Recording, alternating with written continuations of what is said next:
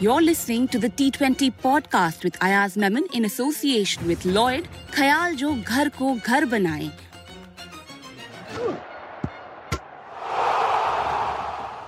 Kolkata have beaten Hyderabad by 5 runs in Thursday's Indian T20 League fixture. Another match that went into the last over. With me, of course, is Ayaz Memon. Ayaz got quite close there, didn't it? It did. And actually, I think Hyderabad will be kicking themselves for not winning this match. 38 runs needed over the last 5 overs. That's 38 out of from 30 deliveries. In 9 cases out of 10, I would say 99 out of 100, the team chasing it should win, having got this far. And remember, they had wickets in hand. If they didn't have wickets in hand, then one can say that, well, the advantage had swung the other way. But then they lost wickets, and then they lost their nerve, and then they lost the match. And I think that when you look back at the replays, they'll wonder if the planning was completely awry. How to get.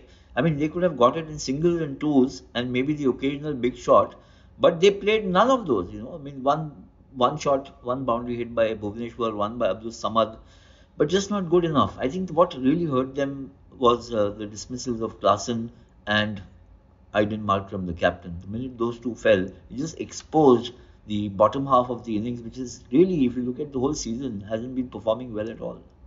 Yep, and that is why the teams are ranked 8th and 9th in the standing, but I'll get to that in a bit. Let me just take you all through the scores.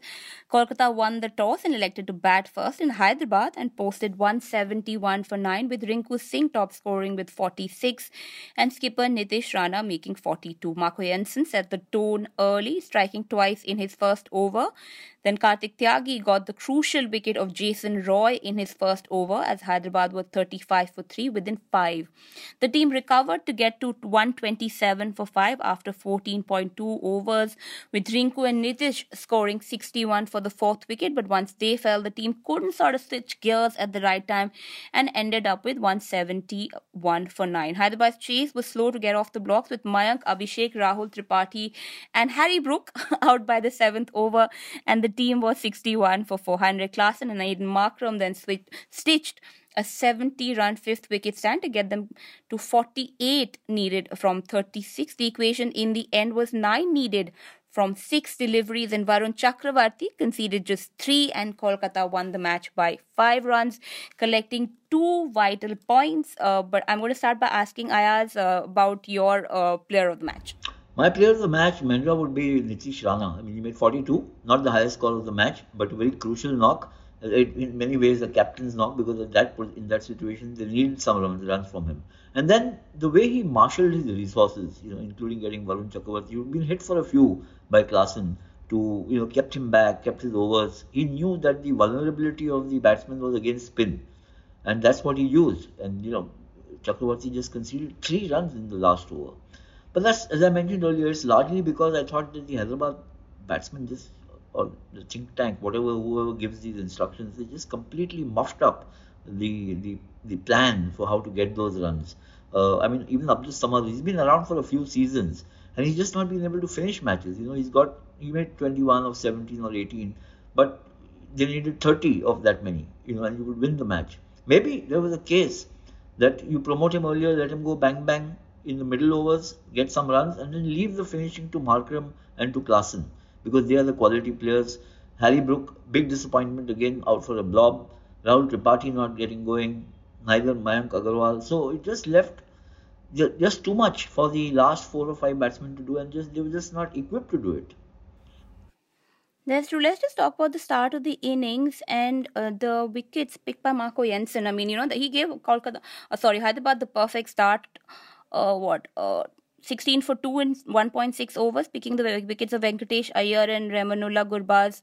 So, I mean, that was a start that they should have capitalized on and gotten to like a bigger score, Kolkata as well, right? I mean, there was a few tricks missed. Yeah, I mean, look, even Kolkata 170, it's a very fighting total for a team like Kolkata, which has so many spinners, and if the wicket is a little slower, has some turn, it's always going to be difficult to beat them. But they could have got 180, 185, that would have sealed the match, I think, very early. I think Hyderabad have a problem in that you got on paper a whole decent batting lineup. But how do you deploy your resources? When do you do it?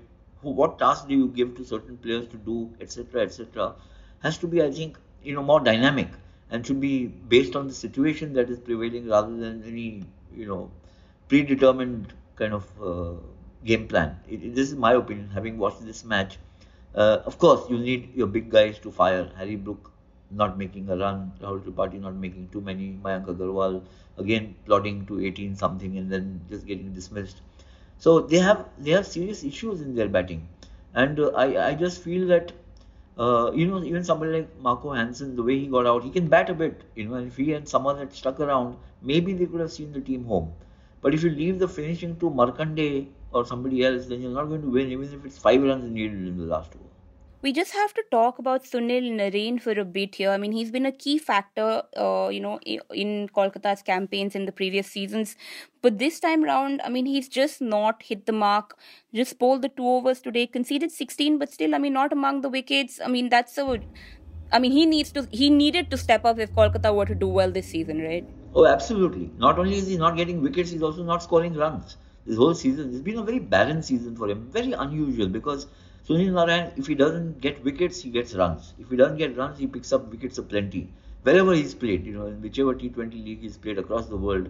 That's why he's so valued, so highly regarded.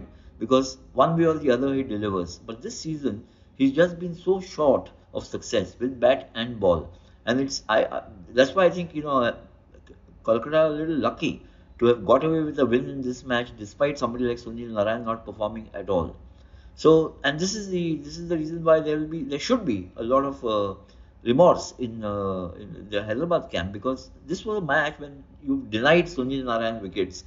You actually got some runs of Varun Chakravarthy. You just needed to be a little more calculated, a little more composed, and a little clever about how to chase down those last 37, 38 runs in 5 overs.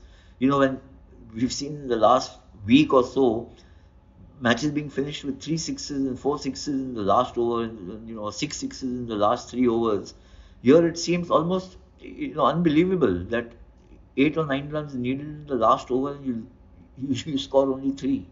You know, so there's something to be said about complete utter lack of planning and, you know, very shoddy implementation of a game plan.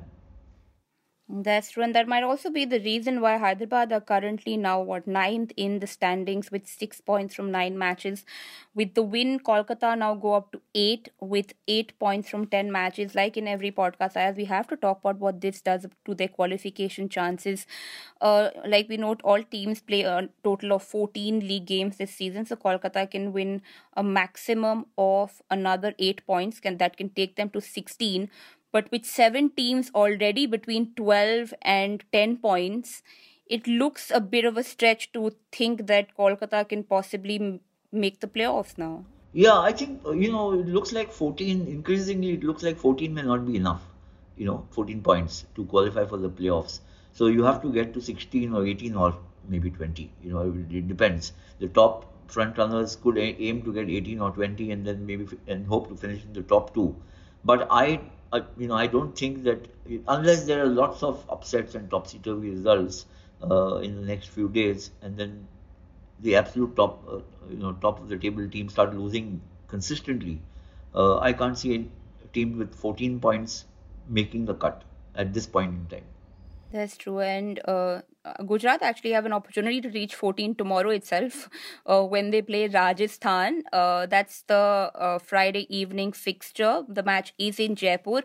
Both franchises have played 9 matches each. Gujarat is at 12, Rajasthan's at 10. So if Gujarat do win that game, they go up to 14. So that's a vital 2 points up for grabs for them. Yes, but remember, both teams have lost their previous match. So, you know, there'll be a little tentativeness in both teams. And especially with Gujarat, they lost a match which looked like they would win, you know, and suddenly you found Hardik Pandya, of all the people, getting stuck a bit, you know, as a batsman. And then they failed by a very narrow margin to win the match. And in Rajasthan's case, it was exactly the other way around. They hammered Mumbai's bowlers all over the park, and then they saw, you know, they ended up losing the match despite Yashasvi Jaiswal's century, a breathtaking century, I might add. And then even more breathtaking was the way Tim David finished the match at the 1K day. 3 sixes of holders bowling. So, yeah, I think both teams, you know, especially Rajasthan, they need to pick themselves up. Two points at this stage would be so crucial. It would set them on the path for a place in the playoffs. Yep, it's an exciting fixture. Let's see what happens in that game. We'll, of course, be back with Ayaz with the result. Thank you so much, Ayaz, for taking time out. Thanks, Miller. Catch up. That was today's episode of the T20 podcast with Ayaz Memon in association with Lloyd. Khayal jo ghar ko ghar banaye. This is a Quint original podcast, executive produced by Shelly Walia and Ritu Kapoor. This episode was hosted by Menra Dorji Sahani, produced and edited by Pratik Lidhu and Anjali Palod, and a special thanks to our guest Ayaz Memon. Stay tuned for our future episodes on your preferred podcast app. You were listening to the Quince podcast.